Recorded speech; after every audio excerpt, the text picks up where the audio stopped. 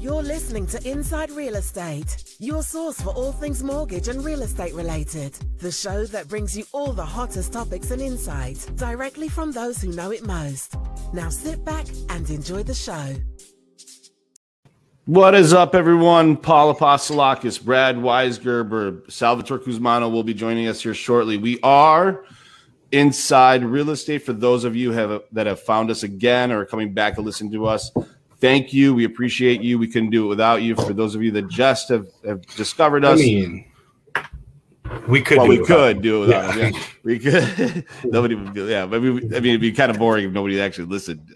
You know what I mean? But For those of you listening, please go to irepodcast.com. You can go to Facebook /IRE podcast. You can go to any podcast app and find us there and listen to us. And please like, subscribe, and share, because it does do a lot to spread the word of our little dumb podcast here, Brad. It's a little. You know, how many episodes have we done? Natalia, how many episodes have we got? Somewhere between 100 and 200. This is 164, I believe. 164. All right. So we've done 164 episodes, and we've got like a total of 15 listeners. It's awesome. No, I'm kidding. So today we've got a really special guest. Her name is Edna Keep. She's actually from Canada, but she is a real estate millionaire coach, author of Multiple Ways of Wealth. She's an author. She's really passionate about helping real estate investors around the world make millions while investing in real estate. She also talks about leveraging other people's money as opposed to using your own to get into the business, to kind of increase your portfolio. She is just an investing animal, and I'm interested to hear what she's going to talk about as far as what she sees as happening in the marketplace, how she sees people getting into it. So without further ado, I do want to bring Edna onto the show. Edna, welcome to Inside Real Estate. Thanks so much for having me on. It's my pleasure. It's awesome. So let's just start with, how did Edna get into real estate? That's the first question we always ask any new audience member or new member of our show. What brought you into real estate? How did you get into it? Because nobody actually wakes up, in my opinion, and says, I'm going to do real estate, right? Very, very true. You know what? I lived in subsidized housing when I was a young single mom, and hardly even thought about owning my own home, let alone owning real estate long term. But what got me into real estate was I was a financial advisor for 15 years, selling life insurance, mutual funds. I was a certified financial planner, so I did the whole 9 yards. But I had clients coming into me wanting to redeem money out of their mutual funds to buy real estate. I'm going, are you crazy? Like, why do you want to do that?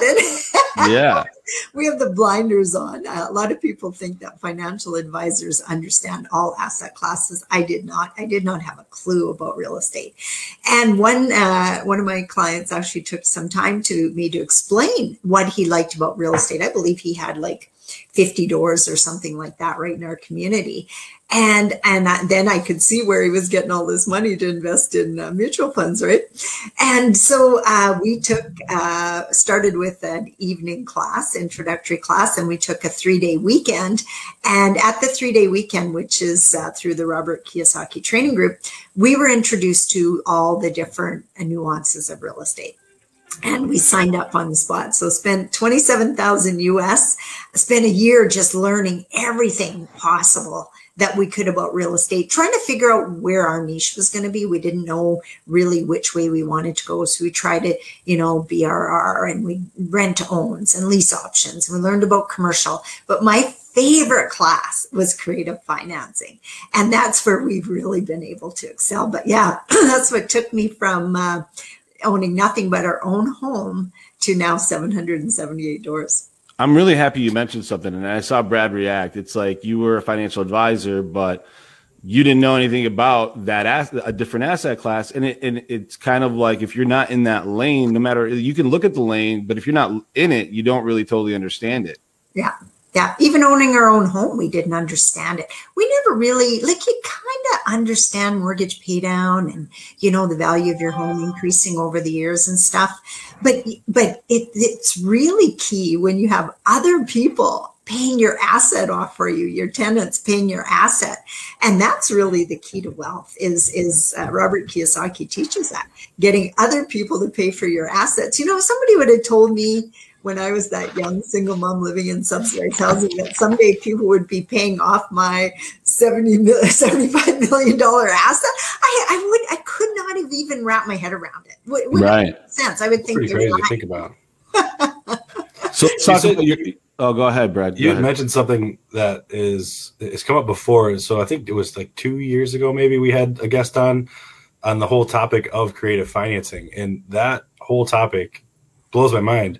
Are you still able to find avenues for creative financing in today's kind of climate? Oh, yes, all the time. You know, one of our favorite strategies is getting vendor financing.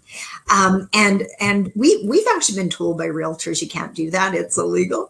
And, you know, it just shows that they don't know. They don't understand anything that's outside the norm. They don't understand.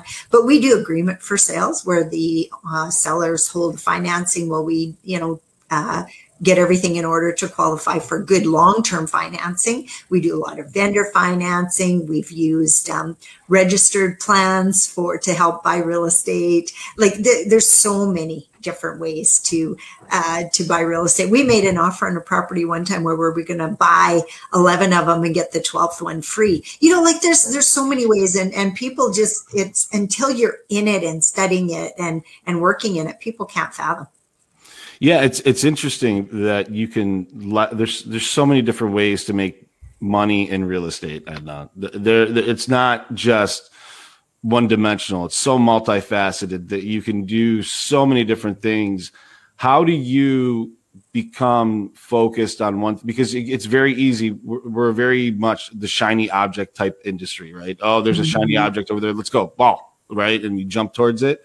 So sometimes it's hard for people to stay in their lane and kind of become singular focused to try to make something of that one part of the business. Do you suggest being singularly focused, or do you suggest like spreading yourself across different lanes and kind of trying to get different parts of the real estate business going? Well, you know, when we started out, guys, we didn't know what lane we wanted to be in. We tried everything. We did lease to owns and we looked at land development. We took all commercial courses. We took residential, BRR, everything, wholesaling. So at the beginning we didn't know, but when we bought 24 doors, we go by doors as opposed to properties. Sure. In our first, say 12 months. And then we bought a 24 unit apartment building. Well, that one deal just sent us into stratosphere. You know, we ended up condo converting that apartment building and we bought them at $75,000 a door, and we were selling them for $142,000 a door. Just what was happening in the market right then. And you know what, if we hadn't got started, we wouldn't even have known that there was an opportunity like that. But in the long run, after trying several of these different ways of doing real estate, we decided to focus on multifamily. And that's when we really seen the scale. So multifamily and long-term buy and hold, those two. But what I see happen a lot of times is people will sign up for something, whatever it is, let's say it's wholesaling, and then they start their journey. And it's hard, you know, it's like, I got to do this and I got to do lead generation and I got to put out the yellow signs and I got to, you know, and then somebody tells them about something different, like maybe rent to own. Oh, that sounds easier. So then they do that and then they realize, oh, this isn't as easy as I thought. It's the same learning curve. Then somebody tells them about multifamily and they start there. And it's like, oh gosh, there's a learning curve there. I got to work just as hard as I did in wholesaling and lease out. So what I tell people is when you determine, and sometimes you have to figure it out which way you want to focus. But when you determine, yes, you got to focus, because anybody come along, good salespeople come along and sell you on their course that it's better, it's faster, it's quicker, it's easier. I don't care who you are. If you don't do the work, you're not going to get there. I always tell my students, you know what? You can study till the cows come home, but it's not till you actually are working on a live deal that you even know that you know what you know, you know? Yeah, you don't know what you know until you got to go through it. You do. Yeah, and you don't get that without focusing on one thing and doing it over and over and over again, even if you do it in different ways. That's why I think, focusing on one thing definitely helps you scale. So you mentioned something. You mentioned that it's hard work, right? And no matter what, like a lot of times, Brad and Sal's on the show, by the way. Welcome to the show. Hi, Sal. Hey. So, a lot of times, even in our business, people are trying to go to the path of least resistance or looking for some easy, quick money or, hey, I can do this really quickly. But the reality is, no matter what path you choose, there's work involved with each one of them, regardless of what you choose. Yeah. And it's not easy. You've got to do the work in every lane that you choose to be in this game of real estate. What kind of dog is that? A Shih Tzu, and she sees people. We're on an acreage. She sees people walking by, and she gets all excited, and she's got to go say hi. That's awesome. That's awesome. Sorry about that. So Edna, I'm new to the investment space. I want to get into it. Where do I start? Well, you know what I think the biggest thing that you can do for yourself is to get around like-minded people. Because you know what it's like out there in the real world. You start telling your dreams and your hopes to people who don't have a clue about real estate, even your former financial advisor, and they shoot it down because they don't understand. So you have to be around like-minded people who have done what you want to do. And you have to stay around those people because they can show you, like, you said it's hard work. And sometimes when we talk about what we do, it sounds easy. Well, the only reason it sounds easy is because we've been doing it for 10 years. And now It is easy, Right. But until you get that first deal, the first one is the absolute hardest, which is whether it's a house or your first multifamily or your first wholesale deal or your first lease option. The first one is the hardest. And every time you do it, it gets that much easier. So they look at us and they go, well, that looks easy. And then they realize that the work has happened. So where to start? Be around like-minded people first and foremost, because it can help you think about what you need to do. And then hire a coach. The best money we ever spent, and we did it immediately. We hired a coach and signed up for a program with Rich Dad Poor Dad. That taught us all the nuances. And we bought 50 doors in 18 months. That doesn't happen without having your hand held through the scary parts, because that first one is the scariest. And then the second one's still kind of scary. The first apartment building is scary. So having somebody who's been there, done that, say, you know what, you can do it. I did it. You can do it. It is so powerful. So I talk a little bit about the fear, because a lot of people are debilitated by fear, and sometimes they say it's not worth it because fear will stop a lot of people from doing things that seems dangerous to them. But because it's new, it's dangerous. But talk to me about how you help people get over that fear of oh my God, I don't know how to do this, and I don't know if this is for me, and I don't know if I can pull it off. To okay, maybe I should do this, right? How do you help someone kind of get through that fear? Well, I get them, first of all, to understand the strategy. So you understand what is a good deal, what isn't a good deal, how to build your power team so that you're not stuck doing absolutely everything, how to talk to potential investors, how to get your financing in place. So the strategy has to be learned. It doesn't matter. You're not going to just mindset it. But after that, mindset is a huge component. And that mindset comes from pulling the trigger. So, I just did a training call with my students last night. And earlier in the day, I had a call with a student who'd been with me for 6 weeks. And I had just done a podcast interview with somebody else who'd been with me the exact same time frame. Like they started within days of each other. The second student bought 2 buildings, has 2 buildings under contract. It's not finalized, but he's got an 8-plex and he's got a 5-plex. And the fellow on the call said to me, you know what, Edna? I looked at both of those deals, but I wasn't ready to pull the trigger. Mm-hmm. And he said, and in listening to the podcast you did with him, what I realized is I don't need to know everything to pull the trigger. Because I'm always telling my students, like, if you find a good deal, you don't have to finish the whole course. You can learn as you go. When you're working a live deal, you got me to help you. The difference between this student and this student had his first check-in call with me at 6 weeks. This student had 10 calls with me in that 6-week period, got 2 deals. That's the difference. He said, I'm doing it. once he decided, it took him a little while to decide to sign on, but when he decided, he found a deal. He said, okay, Edna, I found this deal. What's next? Get an offer. Made an offer. Okay, Edna, what's next? Okay, let's get in front of the lender. Okay, Edna, got that done. What's next? Okay, we got to order an appraisal. And he did it step by step by step by step. And he has a system now to follow for the next one and the next one and the next one. So I would argue that they both probably had the same amount of fear. I mean, fear it can be a good thing, right? Because fear can drive those actions of having those phone calls and trying to do the research and figuring things out.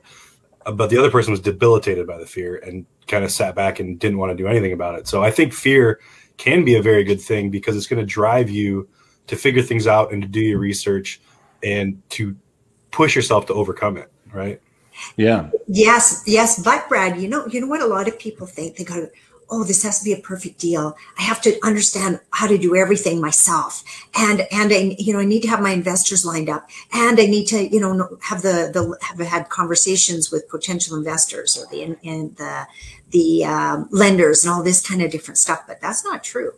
Right. The very first step is to get something under contract, because in multifamily, which is a little bit different than single family, the negotiations start after you have something under contract. So I teach my students, I don't care what the offer is. I don't care. Just get it under contract. Because if you don't, the next person's going to, and then you don't even have a chance. And I always talk about the story that happened to one of my students. So he was bidding on an 18-unit apartment building. He bid, and this is just indicative of some of the things that happens in our market, and it's not something that I totally agree on. I like to get bargains, but he wanted to get this building because in his area, it did cash flow. He bid $150,000 more than asking, but he didn't get his offer accepted. The guy who got his offer accepted bid $300,000 over asking. Wow. But in the long run, the guy who bid $300,000 more than asking got the building at $150,000 more than asking. So my student, compared to the other guy, he bid higher, but then he started negotiating and he brought the price down to what my student had offered. And they didn't come back to my student and go, well, hey, Joe over here is now trying to down me to what your offer was. No, bird in the hand is worth 10 in the bush. This guy did exactly what I teach to do. Get it under contract, then negotiate. Interesting. Because if you're out of the water, you don't even have a chance. Like Jake couldn't go back and go, well, maybe I want to bid 100. It's too late. It's too late at that point. Yeah. And something that you're really big on is leveraging investor money so that people aren't just putting in all their own funds into these transactions. So talk to the audience about how in the world can I, as an investor, leverage other people's money to do what I want to do, right? Like it almost seems like, how do I do that? Like that to me is the gold of all this. Yeah. And you know what? The first thing that I teach people is you have to have the confidence. Because if you go to somebody and you go, well, I kind of have a deal and I haven't done this before and I don't have any money and I want to use your money. You're dead in the water, right? Nobody is going to give you money if you go in with that attitude. So you got to know what you're doing, which is where, taking a course, getting coach helps. I have a deal. This is why I like it. This is why I love it. I'm doing the deal no matter what. Would you like to be part of it? And then explain it. You have to go in with confidence. And you also have to realize, because sometimes people will say to me, they maybe bought 2 or 3 houses and they'll go, well, why don't just people with money do it themselves? Lots of people don't want to do it themselves. They want to invest in real estate. There's a ton of people out there who've built their wealth in real estate, but they're the silent partner. A ton of people out there like that. You got to find them and you got to educate them, because a lot of times, maybe I educated them on mutual funds, so they're still in mutual funds. You got to educate them on why it's a good idea to invest in real estate, why it's a good idea to invest with you, and it's never all about you. I always tell my students, when you're working with me, I'm on your team. So you work with someone who has 778 doors, 14 years experience, have done it in every province, and not every state yet, but we're starting to move more and more into the US. You're not alone.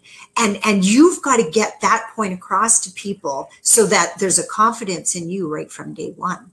And that's where, you know, and you're providing a very valuable service to these investors, because if they wanted to do it on their own, they would have to spend all the time. Sometimes they're busy making money in their own business that they love and that's very lucrative. Why would they stop doing that and go do something they don't love? You already know you love real estate. You're in a good position to help these people out. What do you look for when you're looking at properties? What is it that makes a property a good buy versus a bad buy? Well, our favorite strategy is to find an underperforming building, but we have also bought turnkey properties, but underperforming is our favorite. You know, one of our first large deals was 144 units, but the rents were very low. We bought it from a charity, so they weren't really good at, it'd been given to them. They weren't good at property management, keeping rents up, all that kind of stuff. So we went in and it was fully occupied, or almost. We gave rent increases across the board. And as people moved out, we renovated the units. 36 months later, we refinanced, paid out the investors all their money. So those are our favorite strategies, because there's a real lift. You give $100 rent increase across the board on 144 units. Boom, that increases the value of your property a lot. So our favorite strategy, but you don't find those every day. So we've also bought turnkey strategies where, you buy and you still always hope that there's value add, maybe a chance to increase rents a bit, better management, reduce your expenses, that kind of stuff. And that works too. One of the coaches that I worked with early on, he said, yeah, I've had several home runs. He said he's been doing it for 30 years.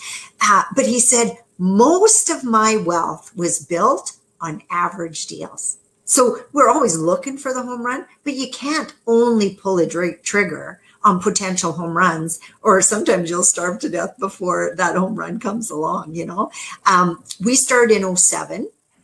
We bought average deals. We took duplex or single family homes, made them into duplex. We condo converted an apartment building. That deal came to us in 2012, and we were ready for it at that point. We could do all the things that we'd been trained to do and wanted to do, but that was our first big deal home run. And that took us from 2007 to 2012 to be able to find that. But in the meantime, we purchased a lot of other doors that were really good, decent, solid deals. It's funny. You mentioned 2007. You obviously did this through the crash of 2008, and not to belabor it, we've talked about that so much. We all know what happened then, but let's talk about today. A lot of people are kind of saying we're in the same kind of bubble.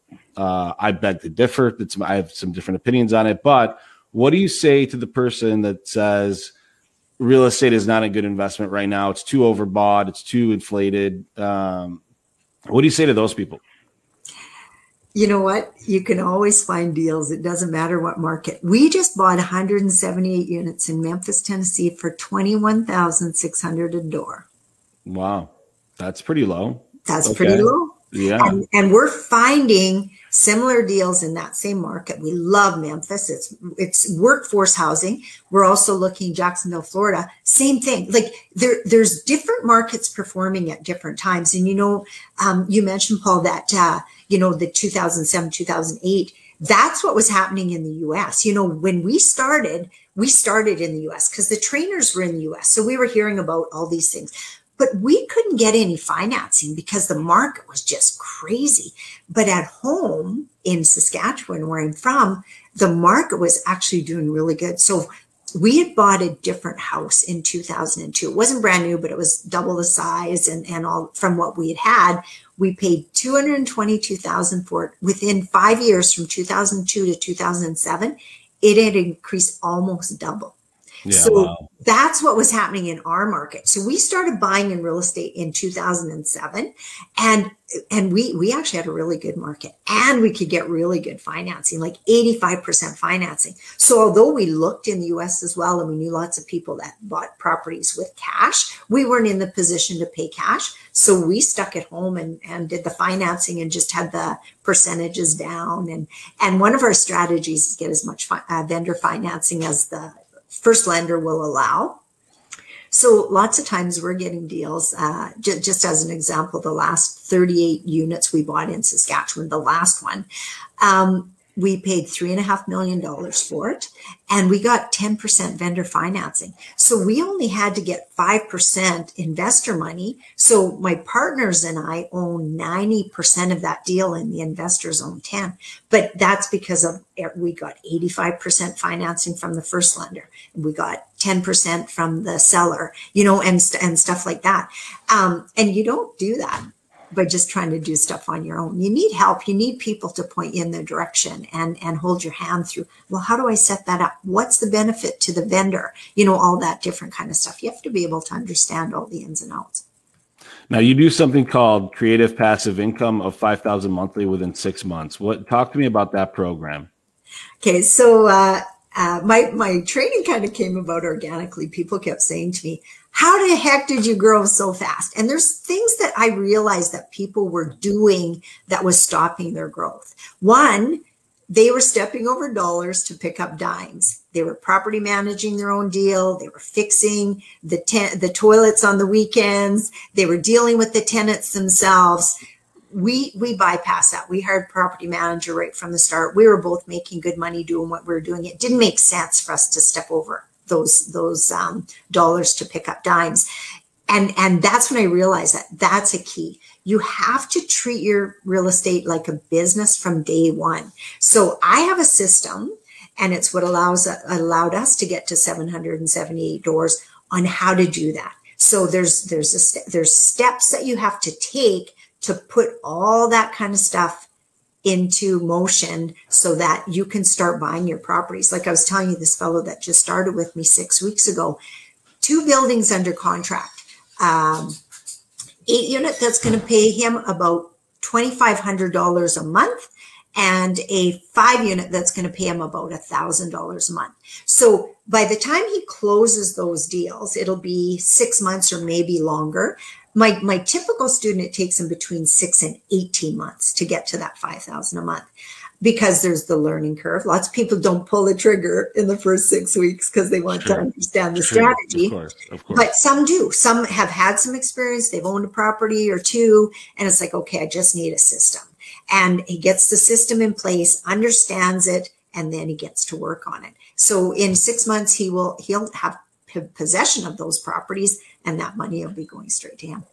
That's amazing. I mean, Sal, we see a lot of investors here, but I mean, we deal mostly on the traditional residential side, but finding like, so going back to Edna, you're big on doors, right? Like when we say doors, we're talking about, it could be an apartment building, it could be a 4 unit, a 5 unit, a 10 unit, whatever it may be. It sounds to me that you're looking to get doors. Is that right? Yeah. Like we've been at it for 14 years. So for us now to buy 178 units at once is no big deal. But that's not where I take my students. I'm looking at them getting a 6-plex or an 8-plex or a 12 as their first deal. The first deal is the hardest. You don't want a 178 door deal the first time. There's too much shit to deal with. You want a small deal that you can handle and you can grow with. That's what we did. We started, our first apartment building was a 24 unit, but we owned 26 doors before then with partners and in different joint ventures and stuff like that. But once you own one, then it's just rinse and repeat. And there's always nuances and stuff that comes up that's different. But Paul, what I've noticed too is, and I was exactly the same. Everybody thinks, and I don't know if it's from us playing Monopoly when you're kids, you have to have so many houses before you get a hotel, right? Right. I remember the first time sitting in front of my realtor telling him, I want to buy 20 more houses this year. At this point, we had about, I think, 15, 16. And he goes, why don't you just buy an apartment building, Edna? And I go, oh, God, I can't do that. I don't own enough houses. And he goes, well, where did you get that idea? And I go, I don't know where I got that idea. Maybe I played Monopoly too much as a kid. But I honestly believe that. But sitting in his office that day, he shared with me how I could just as easily buy an apartment building. And you know what? Before I left his office that day, I had an offer on that building. Did I know what I was doing? No, not a clue. He said, well, do you want to drive by? I said, well, you just told me I didn't have to, that all my negotiation happened after I owned it. And he says, well, let me do up the paperwork. The building's only about 4 blocks from here. Go drive by and then come back and sign it. And so I did. I had it under contract before I left his office. And we owned it. And it took us a while to own that one because it was hard to get it financed because it was so under rented compared to what we paid for it. But it all worked out for us. But it was pulling the trigger with faith that everything was going to work out and believing him. And he said, and I'll help you. I've bought apartment buildings before I can help you. I said, okay, as long as you're going to help me, because I don't know what the hell I'm doing here, and that's how our first building came about. And we never stopped since. So let's say hypothetically, I'm a buyer. I want to buy a 10-unit apartment here in the States. How hard is it to get financing? Because it's out of our lane, to be fair. So the financing side of it, how hard is it to get the financing on that? No, not hard at all. You just have to, you know what? You just have to, first of all, you got to understand your own deal so that you can sell it to the lender. But lenders love apartment buildings. They are considered one of the lowest risk investments out there. That's when we can get such high financing, like 85%. It's because it's a low risk investment. Lenders love apartment buildings. They absolutely love, more so than houses. In Canada, especially, like once we get and we were able to get 15 mortgages before we were cut off. We couldn't get any more, but that was back in 2007. Now my students are lucky if they can get 2 or 3 doors, even if they have the money. The bank won't lend them on any more houses because the risk is too high, because they look at you and your income to qualify for the mortgage. With multifamily, they look at the building first. Income, less expenses, gives you a net operating income. Can that pay the mortgage and have money left over? Just like a business. And it's treated like a business from day one. You're hiring property management. There's so much set aside for repairs and maintenance. And so when you learn how to analyze the deal and share that with a potential lender, then things just happen from there. So all that's hypothetical though, right? Because how do you have numbers put together on a building that you don't own? How do you know what the expenses are going to be? How do you know what the income is going to be? How do you know how many tenants you're going to have? So that's all hypothetical, isn't it? No, they have to share with you actual financials, Brad. So in order for you to get financing with the lender, the seller has to prove what he told you is true. So he has to prove that he's getting $1,000 a month and give you the leases to show that. He has to prove what the, power bill is every month and the energy. Like, he has to provide proof. And that's what the numbers are based on. And it's not just what he tells you either. It has to be proven. And lots of times what happens is people try to sell you their building based on what it should be able to do. Oh, you should be able to get $1,000 a month rent. Oh yeah, really? How come you're only getting $750? Well, I'm kind of lazy landlord, And they want to sell it to you at $1,000 rent, right? But they didn't do the work to get it there. So you're going to buy it at the value they built it to, not the value that you can then build it to. Right.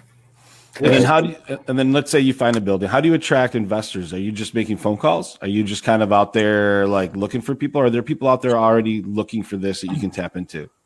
Well, just to give you some example, like this Anurag that I just told you about, my student with the 8-unit and the 5-plex, he actually found his investor right in my group. So it was a student that had really good equity in his own personal home, and he put it in the group, and he found his investor there, and that happens occasionally. I think there's 10 students right now that are working together in that similar form. But what I teach is, in order to get investors, you have to educate them. You have to educate them on understanding what a good real estate deal is, and you do that by first understanding it yourself.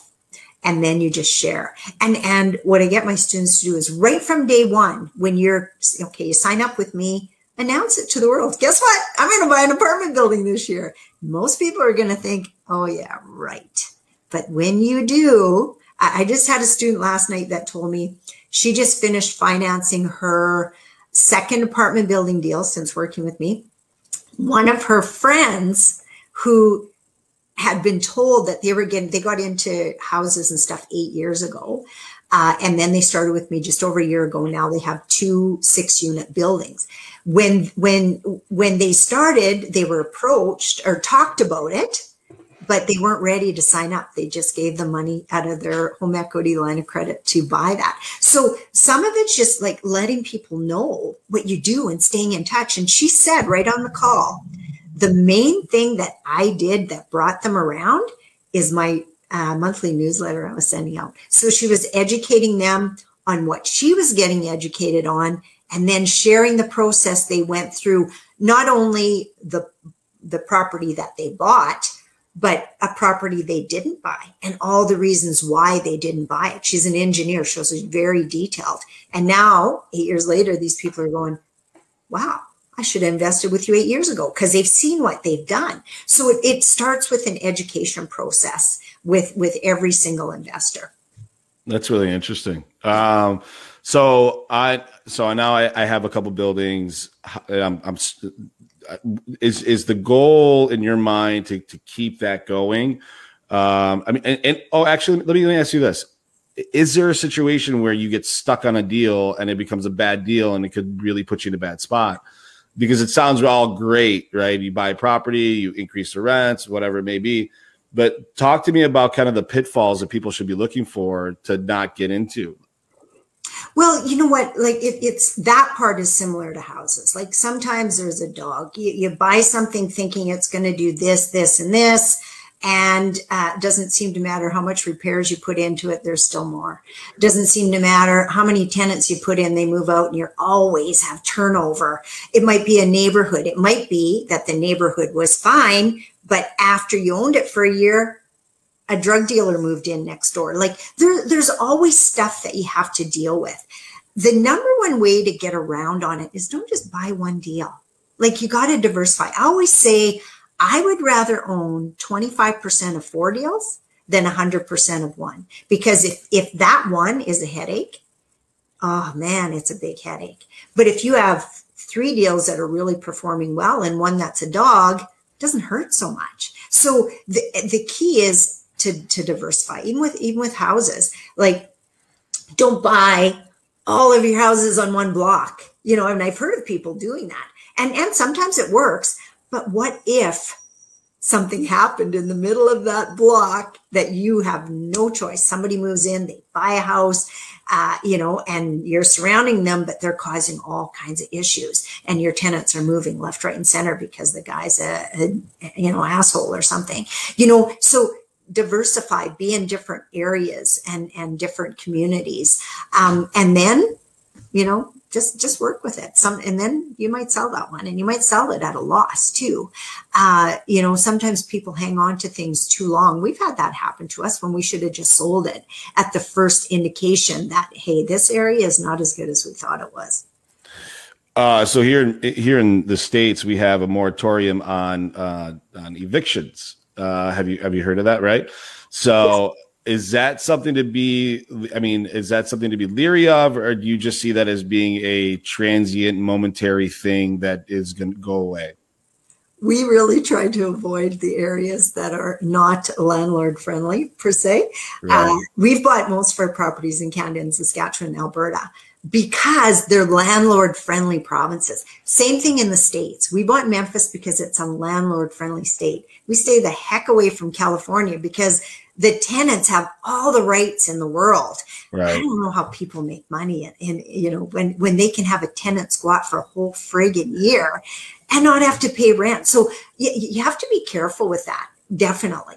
Yeah. And it does stop. I mean, I still have students buying in areas, and there's ways of doing things. One of my students just bought in a not so landlord friendly, but she gets around the rent control and all that kind of stuff because she provides furnished units. So there's different ways of getting around it. But man, if you ever get stuck, and I had a student in Toronto, Ontario that got stuck in a condo.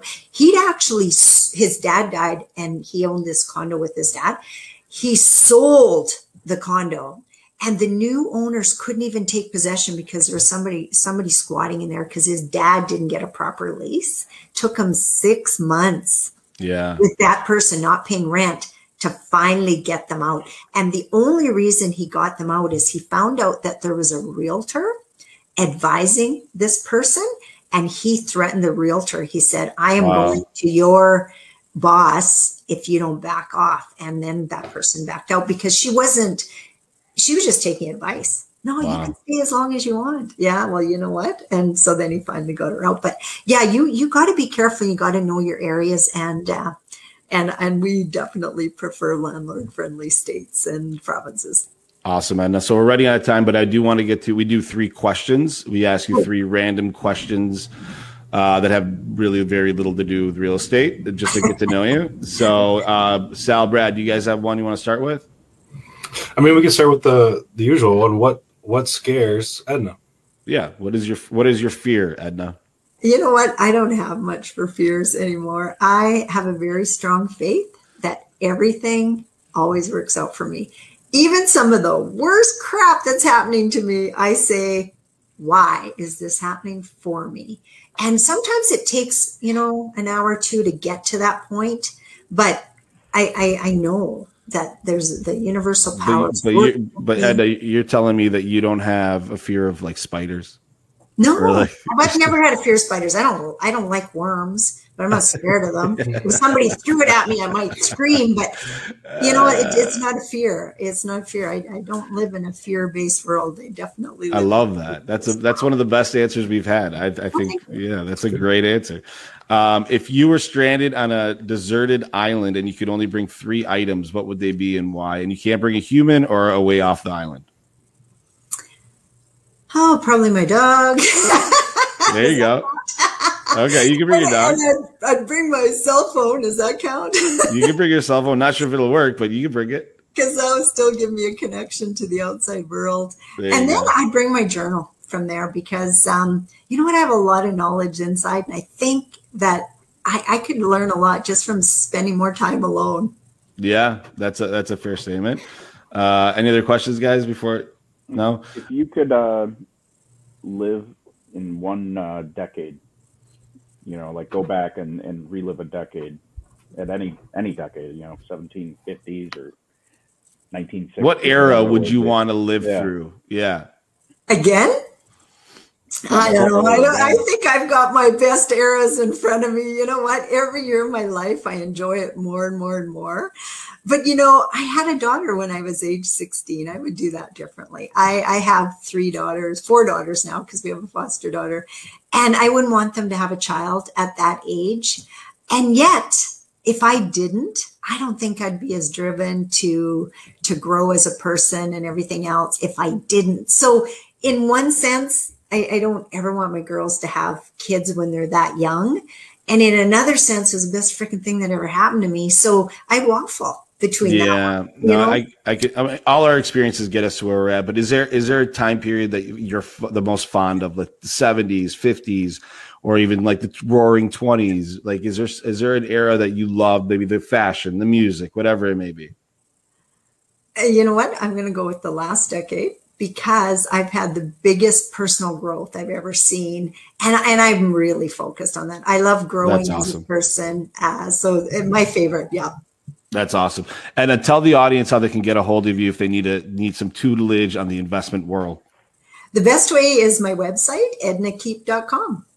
That's pretty good. That's you own your website. You betcha. I bought other people's websites. I own Salvatore Cusmano and I own BradWeisgerber.com. They don't think they realize the value of that. Just so you know. So when they're famous, yeah. Good for you. You can keep it. Brad will just go Bradley 1. Yeah, there you go. There you go. And thank you so much for doing the show. We really appreciate you taking the time to impart your knowledge with everybody. We really wish you the best, and I'm sure we'll have you back on at some point. Absolutely. It's my pleasure to speak with you and your audience. Thank you, Edna. Have a wonderful day. You too. She was awesome. She owns a lot of doors, dude. She owns 778 doors. It's in the commercial world to me. It's a lot. It's a lot of doors. The commercial world's kind of funny to me. Just I don't totally understand it. We're really so residential. What's that? It's resident. I mean, that's residential that she's in. You know what I mean? So like, like we think of it as a commercial loan, right? Or commercial loan. They're doing those because they're kind of like a business, but really, residential rentals. And I think, she makes a lot of good points because it is different than our world. Like if you think about someone I have an investor client. He wants to buy a house, right, to rent it out. He's up against people who want to live in that house. Right. Right. That's a good point. You know, on her end, there's definitely competition, other people looking for deals, right? And they're probably way more cutthroat, and it's not regulated, and they have different powers, different lenders, cash, no cash, like many different ways to finance a deal. But to her point, it's funny because, you know, there's some parallels there. Like I was looking at my email, and I had a guy, he bought a single family home for $106,000, right? Appraisal came in at 88. I'm like, well, that's done. I'm sure there were other offers on that property though for like 95, 90, whatever, right? Maybe even cheaper. And they didn't get the deal. But I just got an addendum that came back, and they lowered it to 90 grand. So it's there you go. You look at it, so, yeah. He got his foot in the door. He didn't guarantee anything on the appraisal, right? And for $1,000, right, he saved himself a lot of money. Essentially, you know, $1,000 between inspection and appraisal, didn't really put anything in a guarantee on there. That deal could have gone to someone else, and he'd never have it. She's big on getting your foot in the door and then figuring it out. You know what I mean? Yeah. Well, I mean, the same is even true with, you know, as long as, and that's why the appraisal guarantees are kind of crazy, and it's hard to get a deal accepted without one, right? Because people don't really realize it. It's kind of like, all right, well, we'll go in and we'll look at the appraisal. If the appraisal comes in super low, I'm not, you know, unreasonable. I might meet you somewhere, but, you know, I'm not. I don't know. It's interesting. Really interesting guest. All right, guys. Well, that is our show for the day. For those of you that have listened thus far, thank you for sticking it out and listening to the show. Hopefully we gave you some knowledge. Go to Facebook /IREpodcast.com to see us live. You can go to IREpodcast.com just in general. You can also go to Spotify, Stitcher, anywhere else that you consume your podcast. You can find us there. Other than that, boys, we are out. We will see you guys next week. Please like, subscribe, and share the podcast. We love you. We are out. Peace. Bye. You've been listening to Inside Real Estate, the nation's top real estate podcast. Don't forget to follow us at irepodcast.com and everywhere where podcasts are available.